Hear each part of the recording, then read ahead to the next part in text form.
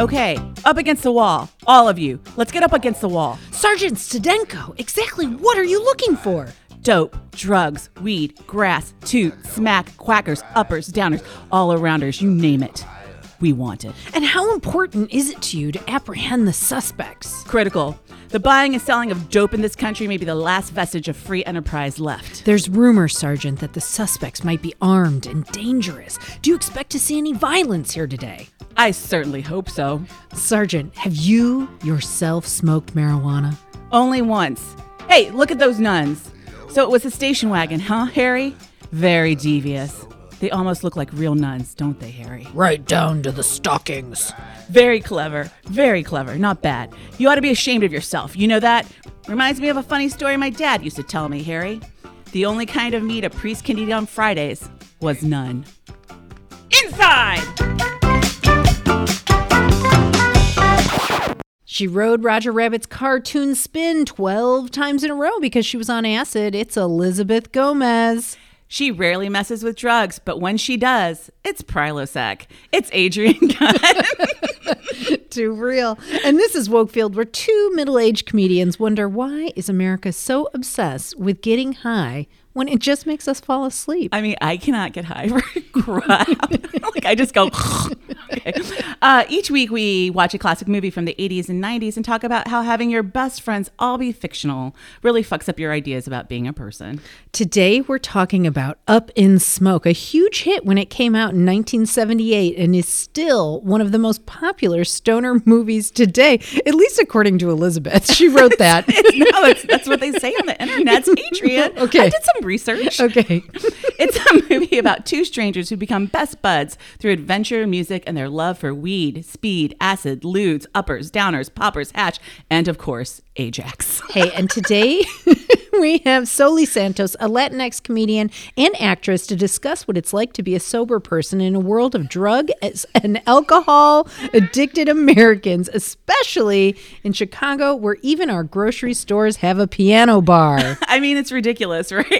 When I go home to Virginia, people are like, you can actually drink while you go grocery shopping in Chicago? Why wouldn't you drink when you're going grocery shopping? I mean, I ask that question all the time. My one friend also came here and was like, I can't believe you're allowed to buy vibrators at Target. Did you know you could do that here?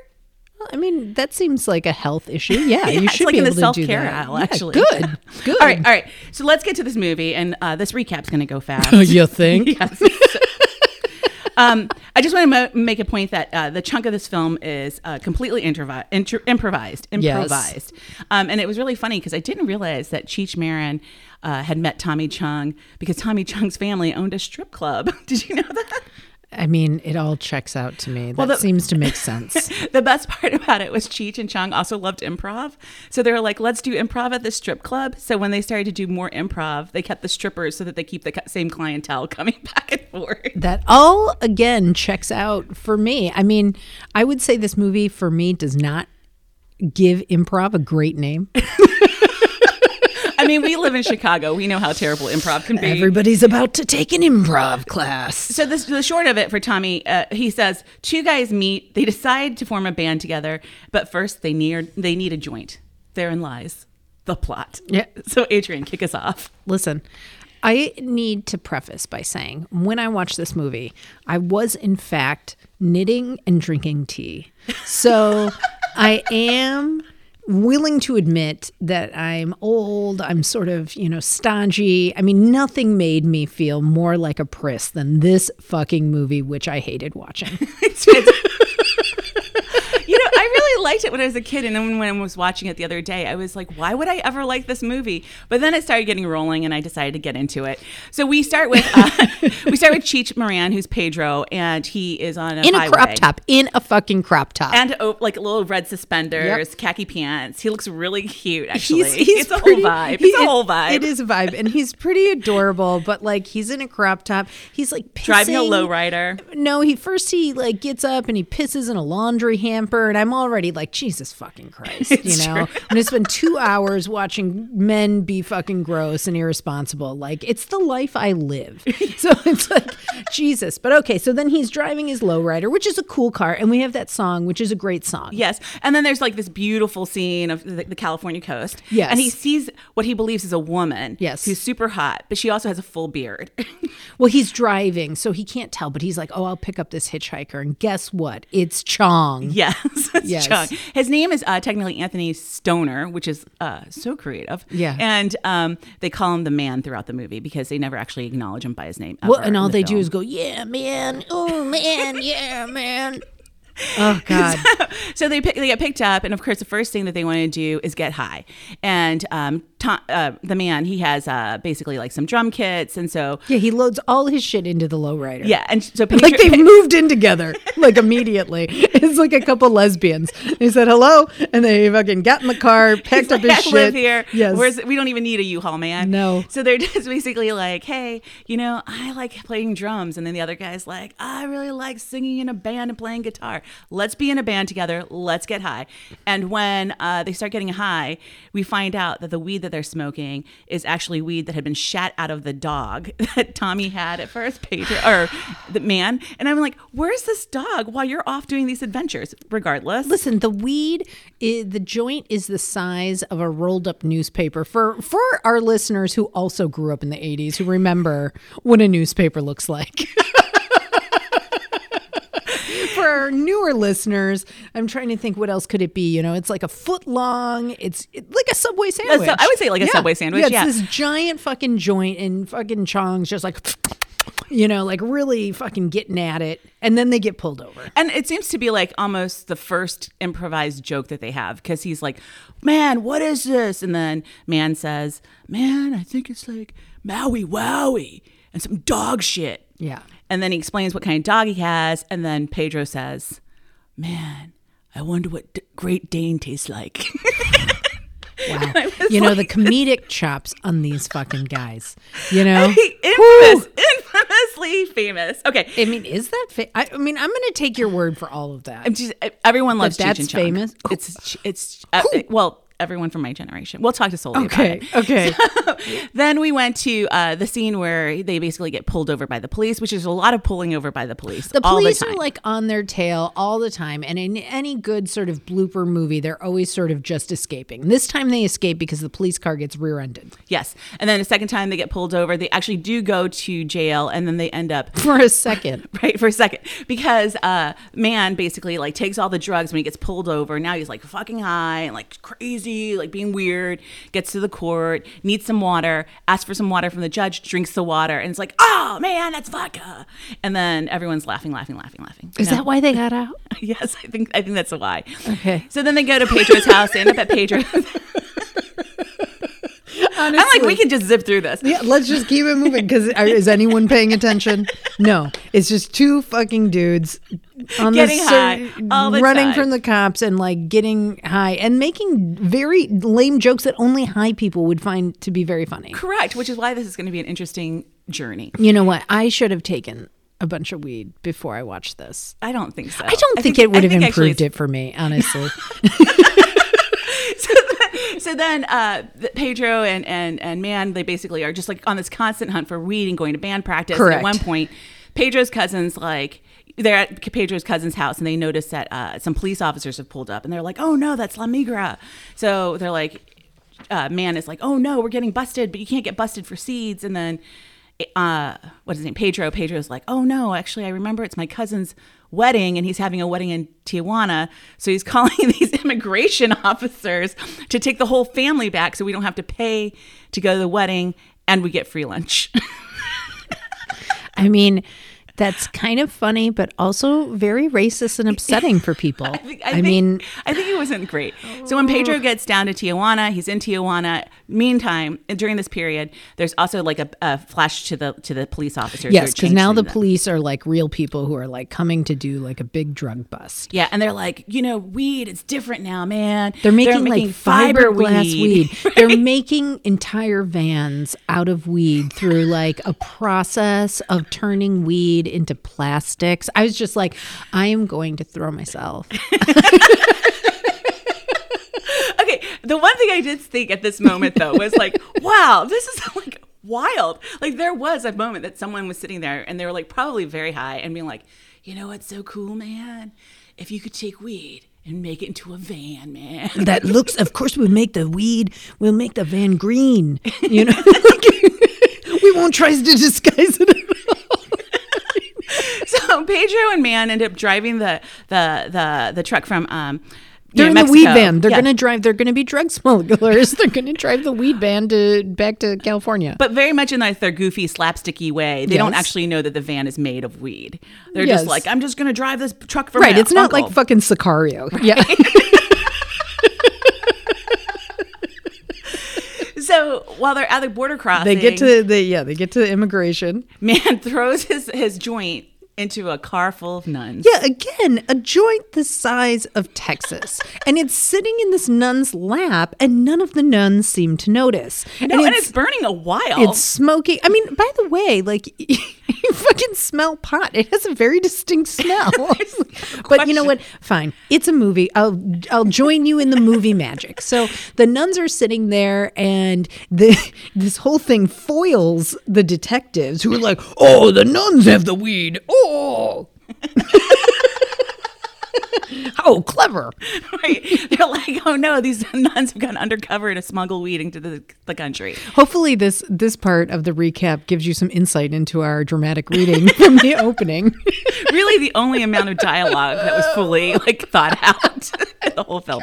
So then while they're there at the rest stop, you know, the detective goes to the bathroom. He meets Man, who, you know, of course, he's supposed to be arresting Man, but doesn't end up arresting him, which is a whole slapsticky. Oh, yeah, and they so keep funny. peeing on the detective, too, in bathrooms. And this dog goes to smell the exhaust pipe of the van and then dies. Yeah, and that's so how the much weed. detective figures out. So much weed. Because dogs usually die from smoking weed. I don't So really much weed. So then that they're a thing?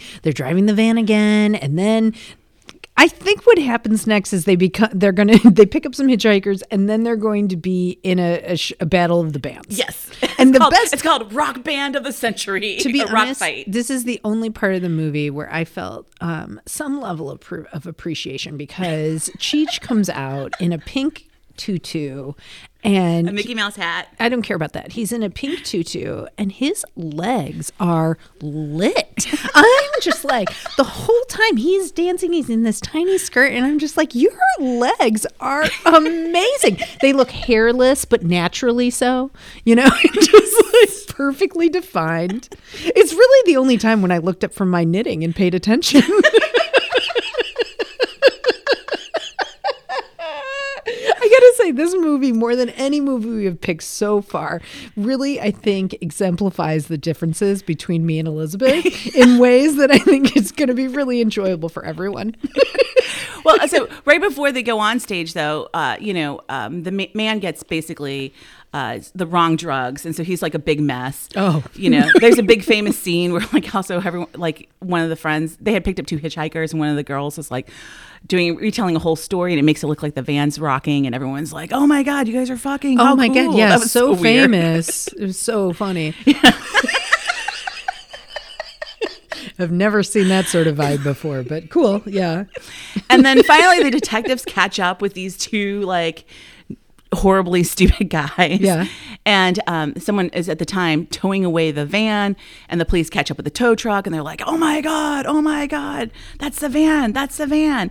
And for some reason, the van has started to leak, and someone has like lit some kind of match Probably or because cigarettes. it's made of fiber weed, Elizabeth. It's been driven all the way from Mexico, so it didn't hold up. You would think that a little bit of water, but maybe that's California and Mexico. So anyways, No. then as the police detectives are kind of arguing among themselves with the tow truck guy and then some other people, the van starts to like basically burn up, and then Everybody gets really fucking high. they order a pizza. They start yelling at each other. It's real weird. And then the last scene is basically Cheech and Chong back in a car, riding down the freeway on California next to the coast, getting high. Getting ready to make a getting slew of more improv movies about weed. Oh my God, please introduce Soli. Hey, Soli, welcome to the show. Thank you for having me. So our first question, Many questions. So many questions. Our first questions, I was doing some research about the film because I was like, wow, this movie really had no plot and no character development. It's just like constantly guys getting high. And everything I read was like, it was revolutionary. It was revolutionary. And while that may be, do you think it was actually a good movie? No. That's because Soli has taste. Tell us more. I think that it was like this. They had this soft storyline, but they kept it was like it was written by someone with a small attention span, and they kept digressing off the main storyline, but then they were like, oh yeah, we've got to go back to the plot, and then they would just kind of fall back into the plot of the story. Yeah. I mean, I just want to also say, in my defense, I would not be pro Dude, Where's My Car? Or Harold and Kumar Go to White Castle. Like, I am not interested in watching two men get high and fucking do stupid shit. And just have like weird adventures. Right. So I just want to be clear that it's nothing against Cheech and Chong personally. And can I just add to that? Please. And say the one thing that I kept feeling really uncomfortable about through watching this movie was I was becoming mildly attractive to Cheech Marin. I was like, why?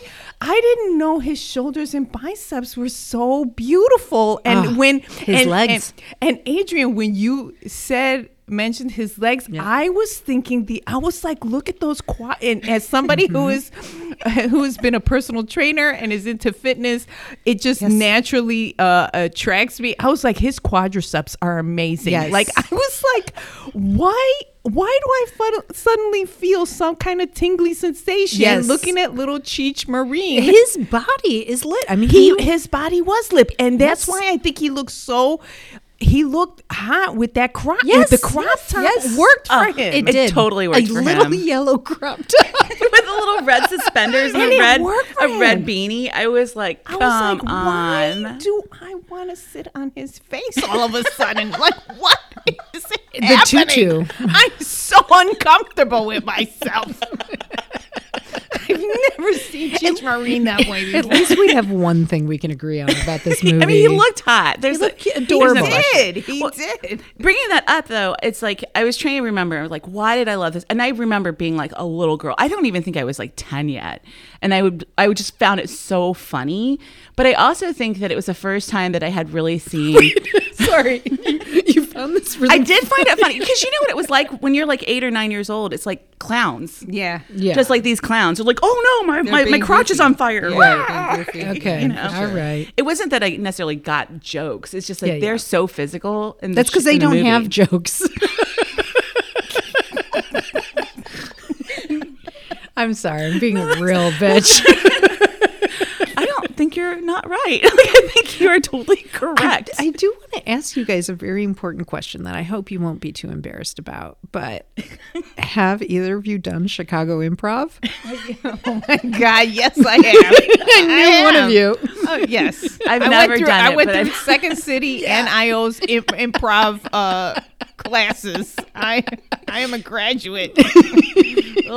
Could you see your lessons that you had learned in this film? Absolutely not. Well, okay, I did see one. They yes-and each other through the entire movie. They yes-and That's how each they other. got to that Great Dane joke.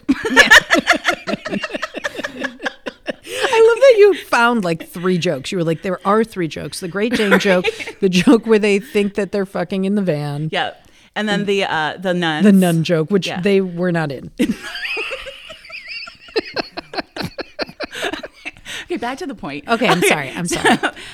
It was like, I think the first time that I had really seen like brown men having fun on screen. Mm-hmm. Like, because most shows, movies, and actually like a lot of the movies I think I watched in the 80s were like very deep and like kind of dark, but this is like a comedy with like brown guys, and they were just having a riot. It's like you could just tell that they were having a good time and they wanted everyone to come with them.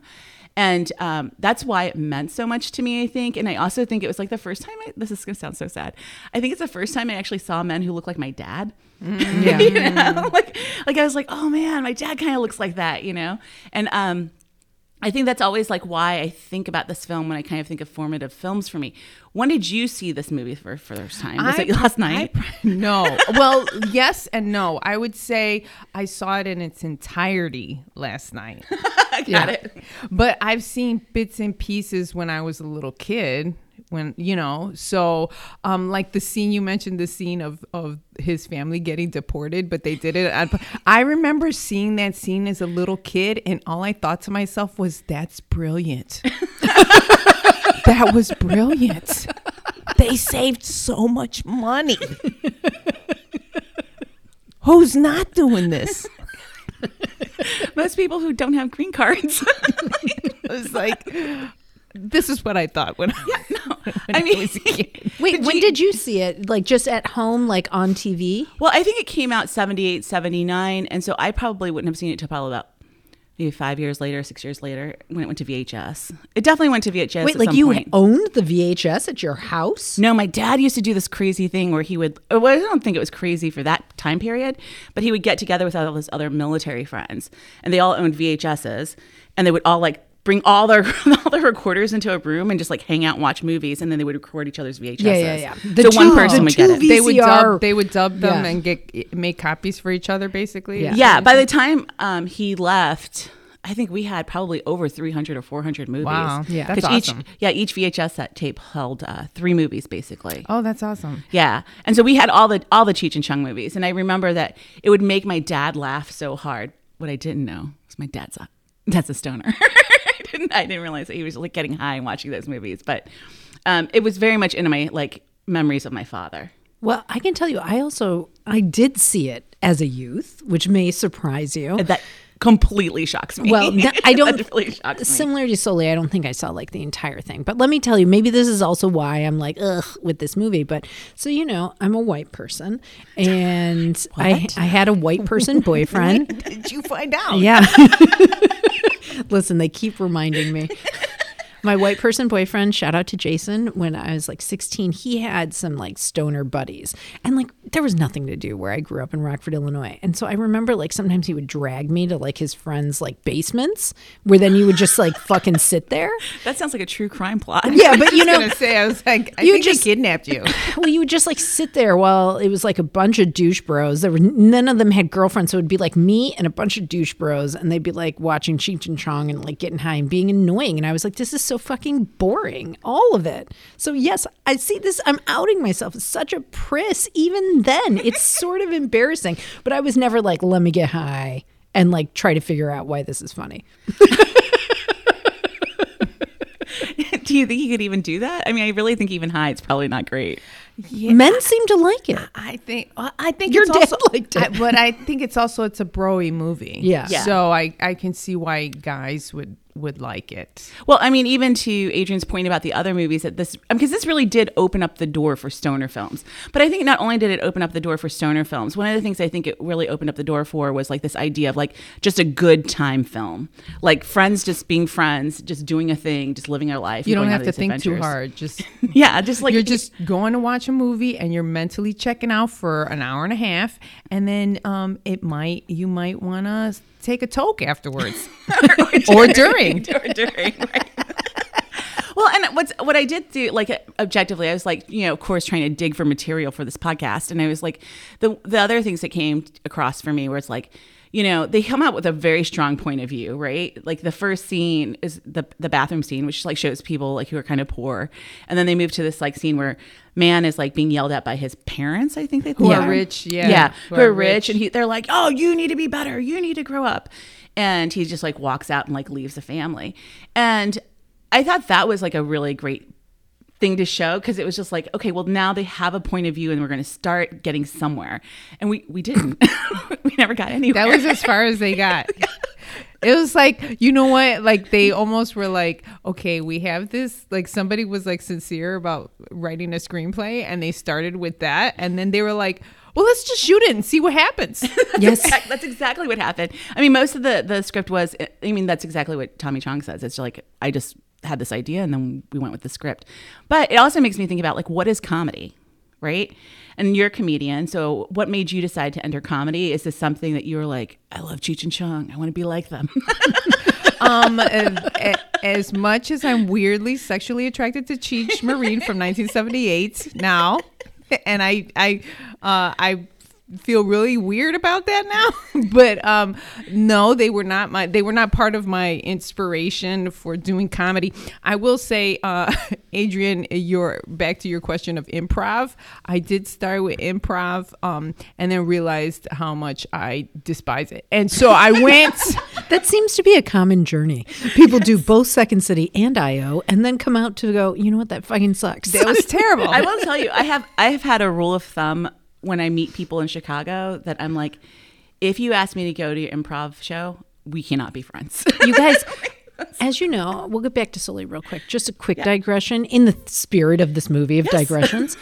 I was just dumped by this dude who was pursuing me, and I should have known. On our last date, he said to me that he was hoping in 2022 to take an improv class. So I should have known that. Oh, that was a red flag. It was a red flag. That I was like, especially in COVID times, I'm like, that's where you're taking the risks. Listen, if I was dating me while I was doing an improv class, I would have dumped me too. I would have been like, look, we can't do this. Wait, were you on a team? Fair decision. I was on, well, no, I was in the class. Okay, you never joined a team. I never did the conservatory no, I didn't do that. Okay, good. Then you're fine. So then you did improv and you're like, this is horrible. This is terrible. Oh, can I just real quickly before you go on? We keep interrupting you, and I'm sorry. That's okay. I'm sorry. I Yes, know and. you're Latinx, and we got to be like cool about that. Let you say Yes, say and. You so silly. But one of the things that I thought about improv was that it stresses me the fuck out. So like if you take me into any place where you're like zip zap zop or catch this invisible ball, Oh, God. I'm just like Big panicked. booty, big booty, big booty, big booty, big booty. Is that an improv? Yeah, that's a game. That's an improv game. Big booty, big booty, big booty, big booty. What are you I don't supposed got to one. do with it? It's a song, and then it's kind of like a zip zap zap, but it's with the big booty instead. Oh, God. I'm stressed. Move on. I'm like, maybe we should stop like breaking down like how horrible improv is since we're at the Lincoln Lodge. And we'd like to thank our sponsor, the Lincoln Is this Lodge. an improv? No, they're like a stand-up place. Yeah, more. that's true. That is true. Yeah. They're the respectable side of comedy. Stand-up. I mean, I will say I think the improv is fantastic depending on the situation. Like I feel like it helped me with my improv skills of doing stand-up that I do now, like dealing with interacting with audiences, and being on the fly and quick like that. But to be on a team that kidnap me and tie me up and put me in a basement for a year before instead of putting me on an improv team. Do you understand what I'm saying? Like, I think I do. I really appreciate that you've never asked us to go to any of your improv shows. no, I told nobody except my then boyfriend, and then I should have broken up with him for being so supportive of my improv. That's what I should have done. That was the red flag for him. I would have been like, you are being supportive. We're going to break up because you shouldn't be. You shouldn't be supporting this. So what made you decide to pivot? And how's that been for you? It made me decide to pivot because I was like, this is bullshit. Like the whole improv team thing. Like I was like, I guess I'm not a team player because I don't want to play with any of these motherfuckers here. Can we curse on this? I'm sorry. Yes, okay. Clearly. You're talking to us. Okay, I just want to make sure. And so it kind of just evolved into, okay, so I still want to do this. I still want to be in comedy. How else can I do this? Oh, by myself. That's so much better. Oh, stand up. Oh, this is great. Well, we should say we all met through the Kates. Yep. Yes. Which is like an all-female comedy collective doing storytelling and stand-up. Are you still doing stand-up? Like, has COVID Yes. affected your... I mean, it affected me just like everybody else, but I am doing live. I have been doing live shows. I love that. I was just thinking about how what Adrian was saying about these other stoner movies, you know, Harold and Kumar, Dude, Where's My Car, and all those films being like, yeah, well, they're so. I was like, oh my god. Now I'm thinking about this. They're like very, very male dominated. This like genre. Also, stand-up comedy, very male dominated. And sometimes, like when I've had to do open mics, which I don't do stand-up anymore, but when I did, was like listening to the same jokes about getting high and masturbation and like, look at my dick, was like so horrible for me, because the worst part about that was after I did my set, someone would come up to me and be like, yo, you know how to make that joke better? Yeah, there was always unsolicited advice. Yeah, and then I'd be like, dude, you've only been at this open mic for the last 10 years of your life. Go fuck yourself. Right. But tell us a little bit about that, like your experience with men in the comedy scene, and whether you think that like that's really shifting and changing. I think that's a really important conversation to have, actually. Yeah. For me, it wasn't something that I felt intimidated by. I think that it's also because I grew up in a house with just boys. I don't have any sisters. I have 3 brothers, and it being Puerto And one's Rican, like a police officer, right? 2 of them are. Yeah. But they weren't police officers when we were children, so that part doesn't count. Although I did get, they would restrain me just to beat me up on a regular basis, but that's neither here nor there. Now you know I do comedy. But I did feel like I was already in a male-dominated environment from the get-go, right? So transitioning to another realm where it's male dominated, it's like going from warm water to warm water. You know what I mean? Like it doesn't make a difference. Yeah, it really didn't for me. But I do see that now it's definitely evolving. I definitely see more women in it, which is great, you know, but I've still been on showcases where like I'll look at the flyer and I'm still the only woman on the showcase. Crazy. Yeah. You know, and I'm just like, oh, it's 2021 or now 2022, but still like, and there's like 6 performers on this lineup and I'm the only female. So I think there's a lot to that. And then on top of that, you know, also being Latina, then I might be the only quote unquote minority or POC, person of color, you know, so then it's that as well. I think I've also kind of gotten used to like, or just evolved with the experience of being the only Latina in the environment. And I say that even when in my day jobs, you know, so it's like that just kind of transitioned. Like it was like seamless for me to be in an environment like that. Oh, nobody else here is like me. Right. You know? Well, you know, one of the things, one of our guests from last season was Kelsey Huff. If Kelsey's listening, shout out to you, Kelsey, for not reading that book. You know, Kelsey is one of my favorite people in the comedy scene in Chicago. Sure. But one of the things I remember us talking about a lot, even just like as a group, as like us as the Kates, was the idea that it's not even like that comedy is male dominated, but the structures in place are so ancient, and the way to do comedy is not female friendly. Right. And so it makes it very difficult for women to really break out and get the work and practices that other people do. For sure. And so watching this movie, I kept thinking about that too. Like that's still same format. How many years now? We're in the 2020 from 78. Is still like a format that wins and gets it. Like, I don't know if it's because it's funny though. It's not really funny, or is it something that you're just used to seeing? So therefore you laugh at it. I think it's just more used to seeing. It's familiar. And so people just are comfortable with familiar. So how do we get rid of those structures? We kill all the men on the planet. See, I never thought any of this shit. Everybody that has a penis has to go away. I never thought that, like, I mean, so I did some stand up in these, with mics and stuff. So we're at the Lincoln Lodge. They're our new home of our podcast, Wokefield. They're also the home of the FemCom class, which I took. I know you took. Did you take it? I did too. Okay, so everyone should take it. It's all female stand up. So you can come, you can take a class, and you can be.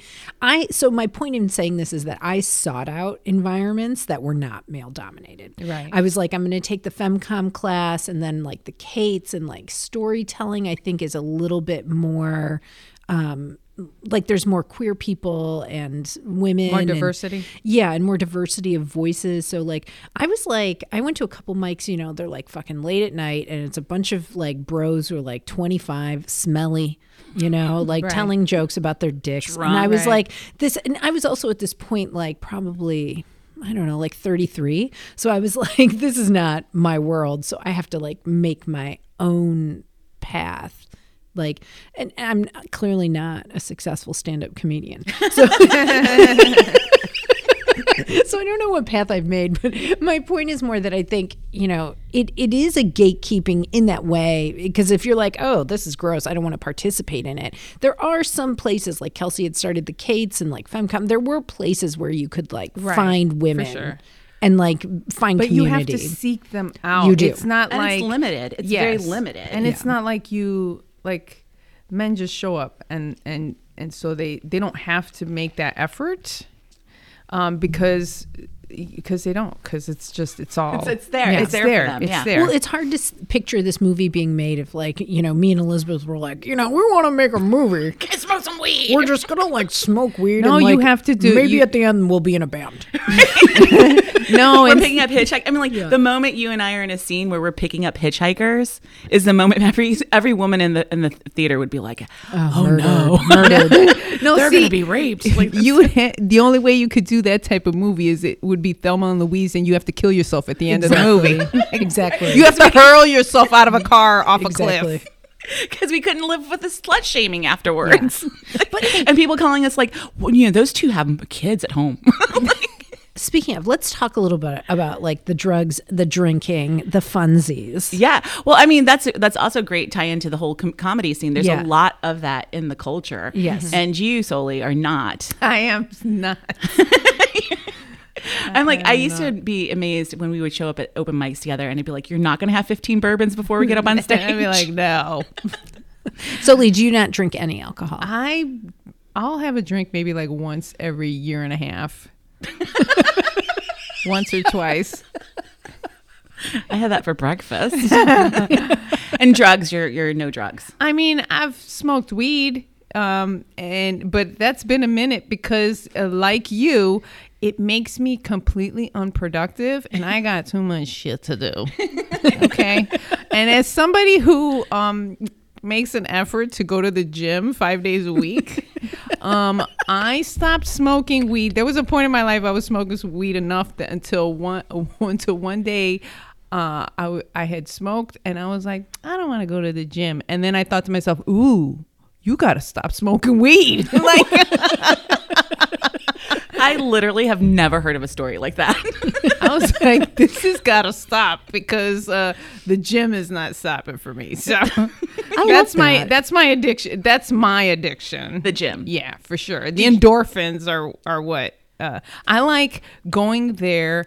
And especially before, when I was like more closer to when I used to compete and stuff, I used to like bench pressing and out lifting some of the guys that were at the gym. Fuck yeah. Just to see the look on their face. That was way more high inducing than any drug on the planet. And you didn't get the munchies afterwards. You were just like, I can go home, drink my protein shake. Well, even if I ate, it was like, I deserve this because I just spent an hour and a half humiliating half the guys at the gym. This is great.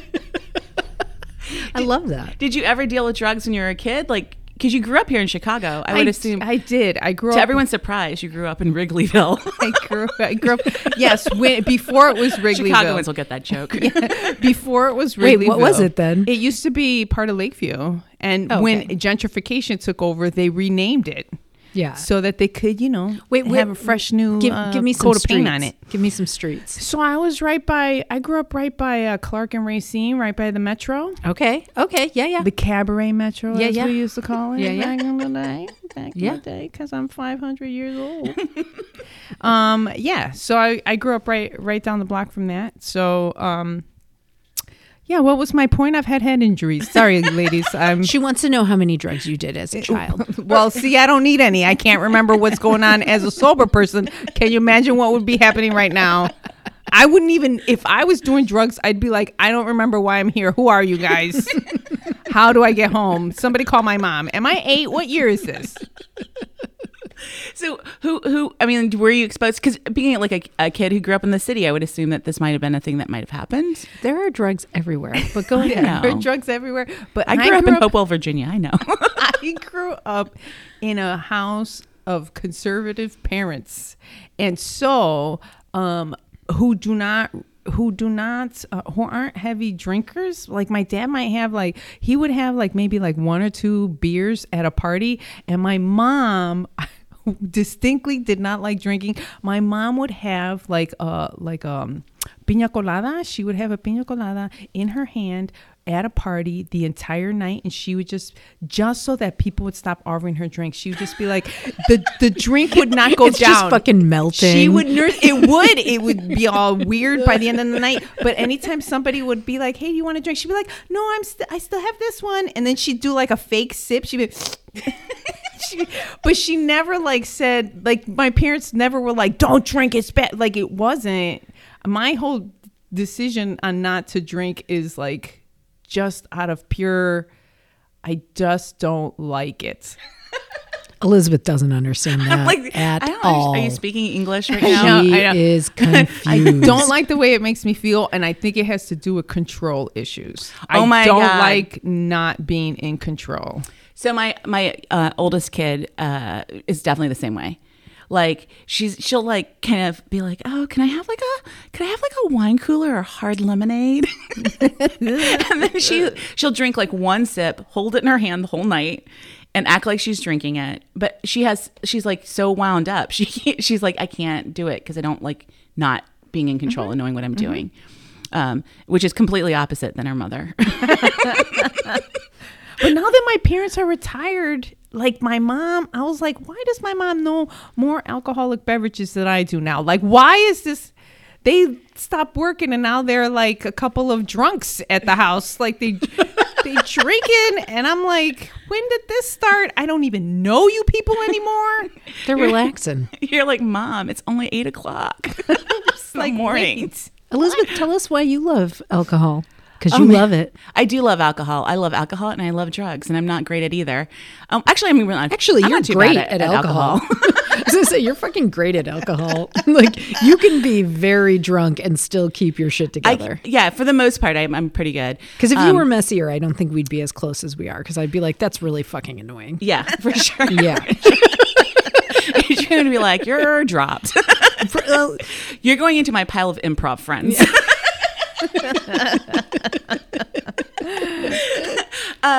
I didn't drink until I was 21, actually, which everyone's usually very surprised of. I also was the president of my Students Against Drunk Driving chapter at Hopewell High School. I believe that because you're not into drunk driving. Right? That still stands. But I also went to an anti-drug camp when I was in high school. I got kicked out because I cut my foot on a bathroom stall. It was weird. But That's anyways, not getting kicked out. That's a medical intervention. Kicked out because you were injured. They're like, this bitch is going to sue us. Get her the fuck out of here. She on drugs. I didn't really mess with any of that stuff until way late, not way later in my life, but not until it was legal, because I'm also a rule follower. That's so hilarious. The one time I did get drunk, because I was in high school, and like everyone in high school, I felt very much like, oh, no one likes me. There's the cool people, and here's the not cool people. And this chick Kelly, who was very cool because she had a Robert Smith haircut from The Cure, my God. but it was blonde, and she had these beautiful blue eyes, and I was like, oh my God, I want to be her. And she was like, hey, Elizabeth, you want to go to a party? And I was like, yes, I want to go to this party with you. So I sneak out of the house, I go to this party with her. We downed a whole glass of Strawberry Hill wine. Do you guys Boone's Farm? Do you remember that? Yes.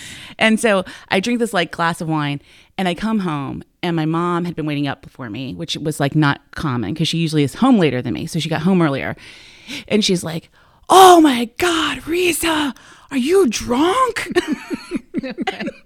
And I was like, "No, Mom, I'm not drunk. I don't even drink." And then I go to take off one of my shoes and then fell like face first onto the ground. Oh, good times. That was some real Boone's Farm. This shit was strong. Yes, good times. And my mom like literally didn't help me at all. And she just like pointed at me and was like, "I knew you were drunk." That was the end of it. You didn't get in trouble? No. Then I didn't like drink again until I was 21, maybe even a little bit after that. Yeah. But as an adult, I mean, I like to party, you guys. You do. I didn't You smoke do. weed until I was 25. And I remember I had no interest in it because I was just like, I'm not really, it doesn't. But I ended up getting hired at a job where they did drug drops. And when they told me that, you know, unannounced drug drops would be part of this, you know, job. And I remember thinking in my head, you can't tell me what to do. I'm going to start smoking weed. And so I did. That's how I started doing. That's how I started smoking weed. Oh my God, Sully, we're just going to have a podcast about the way your brain works. She's just like, I'd rather do drugs than have a job. And I had the job. They never caught me. But I was still like, no, you're not gonna. Now that you told me I can't do it, aside from the fact that it was illegal at the time, I was still like, no, I'm gonna smoke weed now. I mean, you're truly an up and smoke moment right there. Adrian, you don't drink very often. No, I mean, you know, I think also when I think about this movie, so when I grew up, my mom was an alcoholic and like pretty serious, like functioning sort of. I mean, she would function from about 7 a.m. until like 3:30 when she went to work. She was a teacher. And then she'd come home and she would drink a bunch and she'd be in bed passed out by like 6, which is pretty impressive. And what was her drink of choice? Because it's my favorite. Sherry. You always find that hilarious. Why is that hilarious? Is it like a dessert wine? Yes, that's what I think of. Yeah, Yeah. you usually use it for like cooking and Yeah, stuff. I was Like, just gonna say, Yeah. she was like, she was making a meal and Yeah. she was down in Right. like, Yeah. it's like it calls for a half a cup of sherry, and Yeah. then but she's drinking the rest of the. Yeah. Well, you know, like as you know from previous podcasts, our listeners will remember my dad was very into like interior design via antiques. And so the sherry would be decanted in like this giant crystal decanter that was like on a sideboard with like, you know, crystal glasses that were like waiting. But so when she got sober, I would think I was like 14.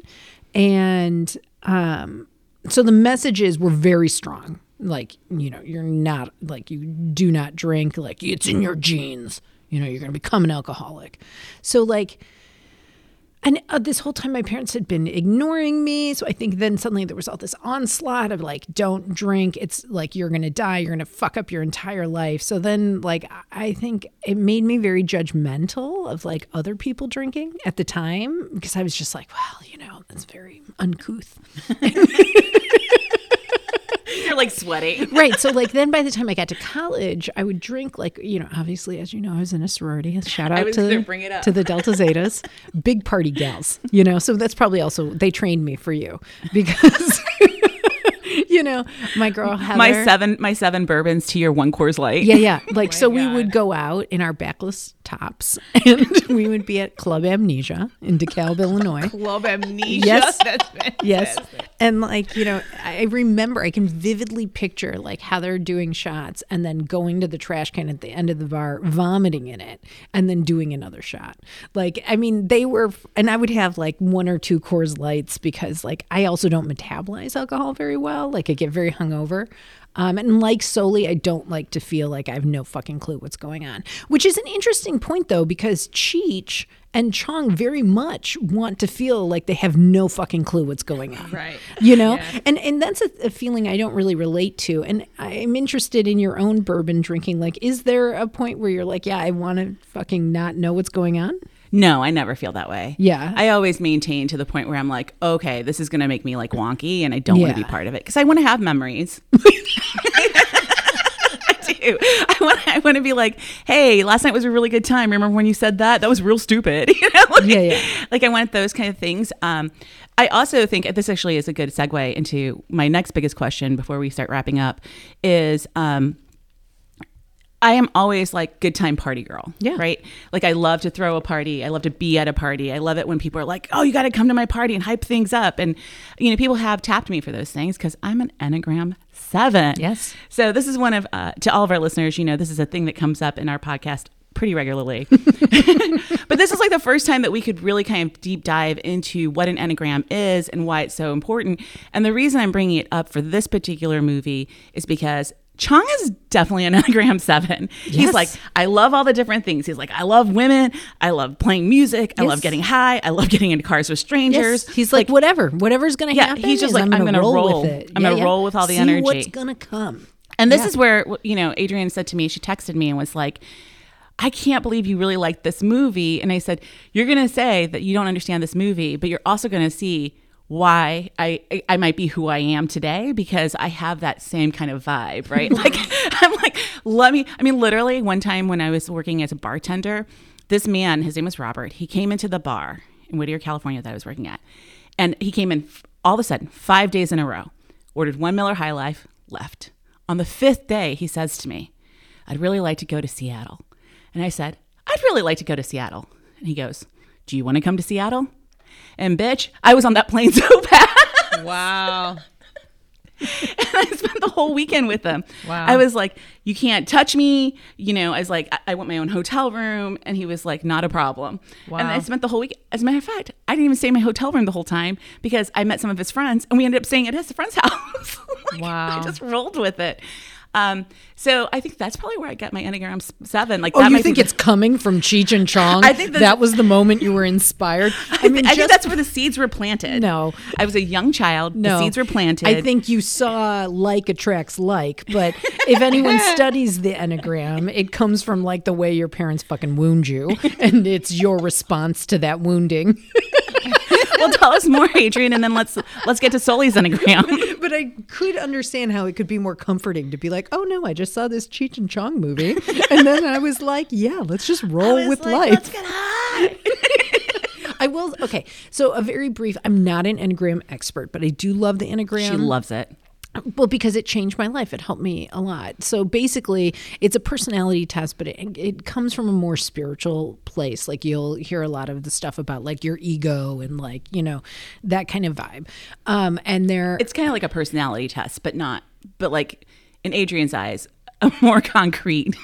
it's literally, I just said it's a personality test, but it has a spiritual vibe. Oh, that's Literally, are you drunk right now? Yeah. I'm so thirsty. Well, anyway, there's 9 personalities, and you can test and figure out which personality you are. But the thing that is different about the Enneagram versus like the Myers-Briggs or whatever is that it is focused on like your motivations. Like, why do you behave the way that you do? Why are you motivated to do the things that you do?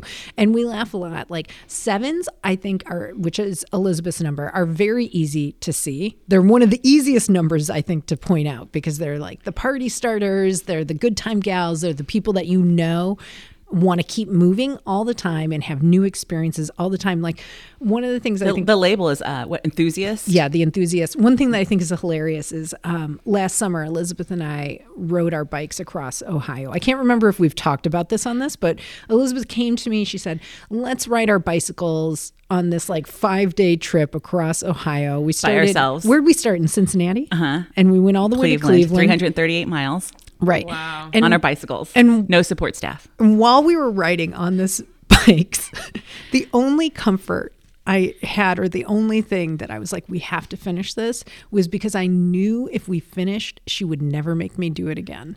Because that's a fucking Enneagram 7. She's like, she wants the experience once, and then she's like, now we're going to go find a new experience. So I was like, but if we don't finish it, it's going to she's going to be like, we're doing it again until we fucking get there. Well, in Cheech and Chong, it really, like, even in that, when you're talking about parents wounding him, when Chong's leaving his parents are like, you need to be this person, you need to be this person. Yeah. And he's like, no, fuck you. I'm going to be this other person Yeah. that you don't want me to be. Yeah. That's like a really, again, I think it's like, wow, I'm watching a 7 be born. Yes. But you're a 3. Yes. So tell the listeners about what a 3 Well, the is. And then 3 let's go into Sully's. Well, we don't know what Soli is, but we can find out. But we can figure it out. We'll ask her a couple questions. Yeah. Or we could have people guess on our Instagram. I'm a 3. 3, which is the achiever, which means I'm very like motivated about achievement so I can feel like I'm okay. My deep wound is that like I feel like I'm not good enough or that like I'm not okay. So I need to keep achieving so people can like look at me and decide that I'm okay. That's my vibe. So do we think that wait, you're talking about yours? You're actually, though, some of the things that I think that you've realized about yourself is actually through your Enneagram journey as you figured out ways to make yourself better and stronger in other areas. Well, I think the reason that I really found the Enneagram important in terms of my own personal growth, that sounds cheesy, but it's true, is because it helped me understand why I had reactions to things that I didn't understand. You know, okay, so the best part about the Enneagram, like when you take the test and you figure out your personality, there'll be things like I would have said, like, I'm not image conscious. And people thought that was fucking hilarious. We all laughed. They thought that was the funniest thing in the world. And it's definitely not the way I experienced it or thought about myself. I mean, Soli gives me sort of 8 vibes. I was going to say, I just looked it up. I was like, let me go back through these Enneagram types. Yeah. And number 8 is the challenger. Yeah. So yeah, anyone who's like, they told me they're going to drug test me, so I'm going to pick up the weed, gives me 8 vibes. And also her addiction to fitness, which is a great addiction to have if you're going to have one. I have seen Soli do some pull-ups and do some fucking rad shit. I'm super into it. Here's a short description. The challenger, the powerful, dominating type, self-confident, decisive, willful, and confrontational. I cannot neither confirm nor deny the allegations that are being made right now. Or I should say, everyone is supposed to find their Enneagram for themselves, so we should not try to type. No, but Soli. it's fun to talk about. Yeah, 100%. The other one that I thought was maybe a 1, which is the reformer, rational, idealistic type, principled, purposeful, self-controlled, and perfectionist. But I actually don't think you're a perfectionist. No, I'm not a perfectionist. That's the only one I could think of. Perfectionist. Yeah. I could say that. Yeah. How would you describe your role in like your family environment? Do you feel like you're a peacemaker? Do you feel like you're the type of person who's like, everyone's having problems right now, let's talk about it? She's an 8. So 8 with 9. I am definitely, I would describe myself as probably like the black sheep of the immediate family, in the sense that I'm the only one that's not married. You know, I don't have any kids. I am definitely the one that says exactly what's on my mind at the moment, that whatever's happening.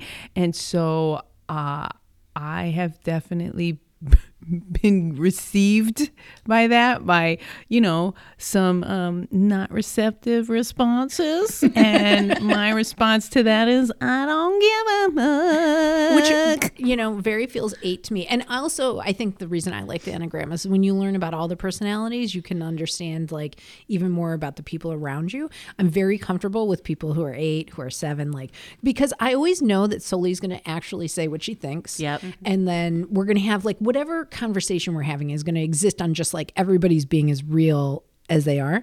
Whereas like some of my closest friends are 9s, but like at the beginning of getting to know them, I'm like, what the fuck? What the fuck? Just say what you mean. Who are you? Have an opinion. And it makes me, I'm just like, it makes me so uncomfortable. Yes. I would say, and we don't have to go too much further into this, but like I would say I'll that, post some resources on our Instagram. right? I was going to say, we'll get it.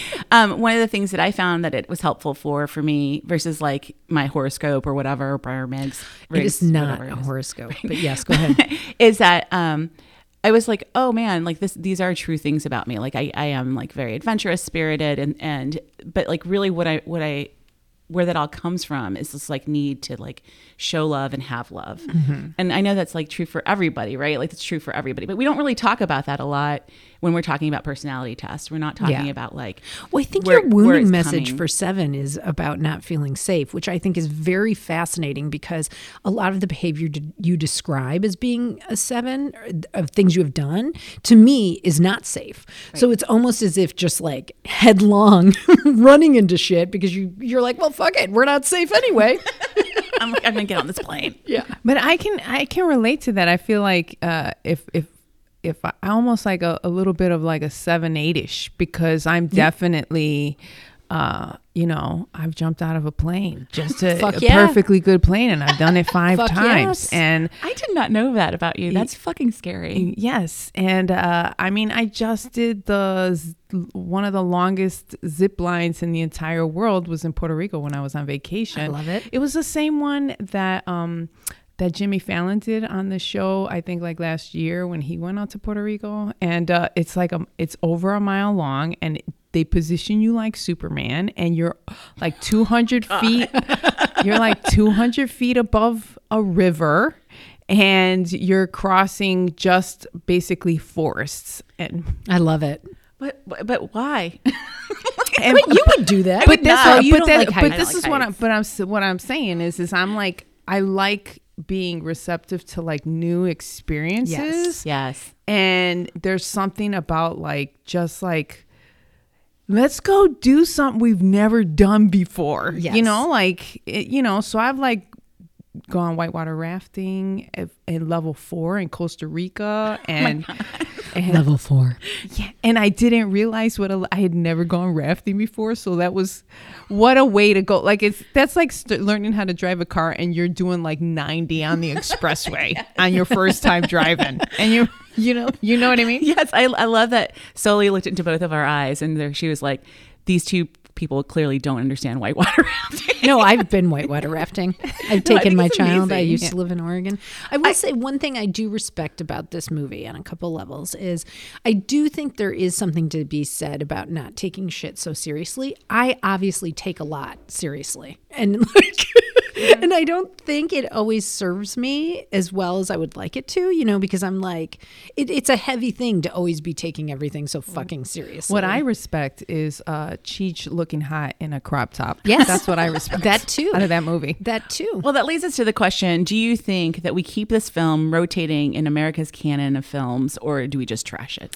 I mean, I think if for nothing else, the crop top is the savior of reserving, tutu. because I feel like the fact that I never knew that Cheech Marine was sexually desirable in any way. And I, even while watching this movie last night, I thought to myself, I was like, do I even admit this to the ladies on the podcast? And as soon as you mentioned his, I'm glad I his opened the door legs, for you. I was like, the floodgates are now going to just, because there were floodgates for me when I was watching him last night. I don't know. I learned something about myself is what I'm saying, guys. That is definitely 7 energy, though. You're just like that hot guy. I will definitely do it with him. For sure. And I think that you're totally right. One of the things that we talk about with the Enneagram, which I'll just wrap up right now, is when we call out the names of like the titles and kind of give summaries, there's always this light in someone's eyes where they're like, oh yeah, that's totally me. Yeah. She got it right there. Eight with the 7 wing. There's no question. I think that's definitely true. I'm going to send you some resources, and I will post some Enneagram resources on our Instagram. I do not want to hear any like, is this a horoscope? No, it is not. I would love to do some check the resources. Yeah, We're definitely gonna make you hook do it. up. I'm gonna do it. Yeah. And I would say this movie is. Oh, one thing we didn't talk about, but I'll wrap it up really quick, just like in Should We Keep This Movie? One thing I know you really liked was sort of the fuck the man energy. Yeah. I like that energy Yeah. too. And I would say as racist and terrible and rapey as a lot of the movies we've been watching are from the 80s and 90s, This one wasn't. No, yeah. it's not. It's not offensive. And you No. know what? Should the boys get to keep their stoner comedy? Sure. Have it. Enjoy yourself. Yeah. I would agree. I think we definitely should keep it in the canon. Yeah. I mean, it's just a fun movie, and But it's not that but fun, just but not, yeah. but not.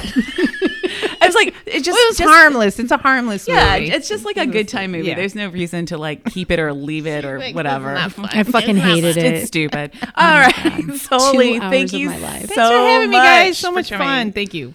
And you guys, thanks for listening to Wokefield. Next week, we'll be discussing the 1989 teen drama Dead Poets Society, where we ask ourselves, is Mr. Keating an inspirational and magical teacher or a complete narcissist who makes children dream too big. I am so excited. And our guest will be Mike Sula, a senior writer at Chicago Reader and a James Beard Award winner. He's written about food, paleontology, and his wife, our very own Elizabeth Gomez. I'm really hoping we have some marital drama take place right here. And we are very excited to ask him how jealous he is about my MFA. It's my favorite thing. Apparently, he applied to my program and was rejected. I know. It makes me so proud of you. Poor Mike Sula, James Beard Award winner, Mike Sula. Don't forget to follow us on Instagram at Wokefield Pod and tell us what you think. How high do you have to actually be to enjoy Up in Smoke? I think really high.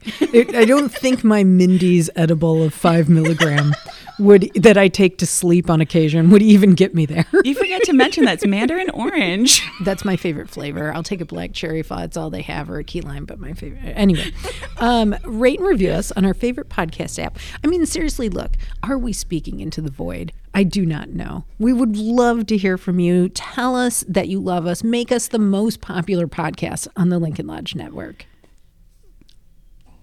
Good night. Take a little trip, take a little trip.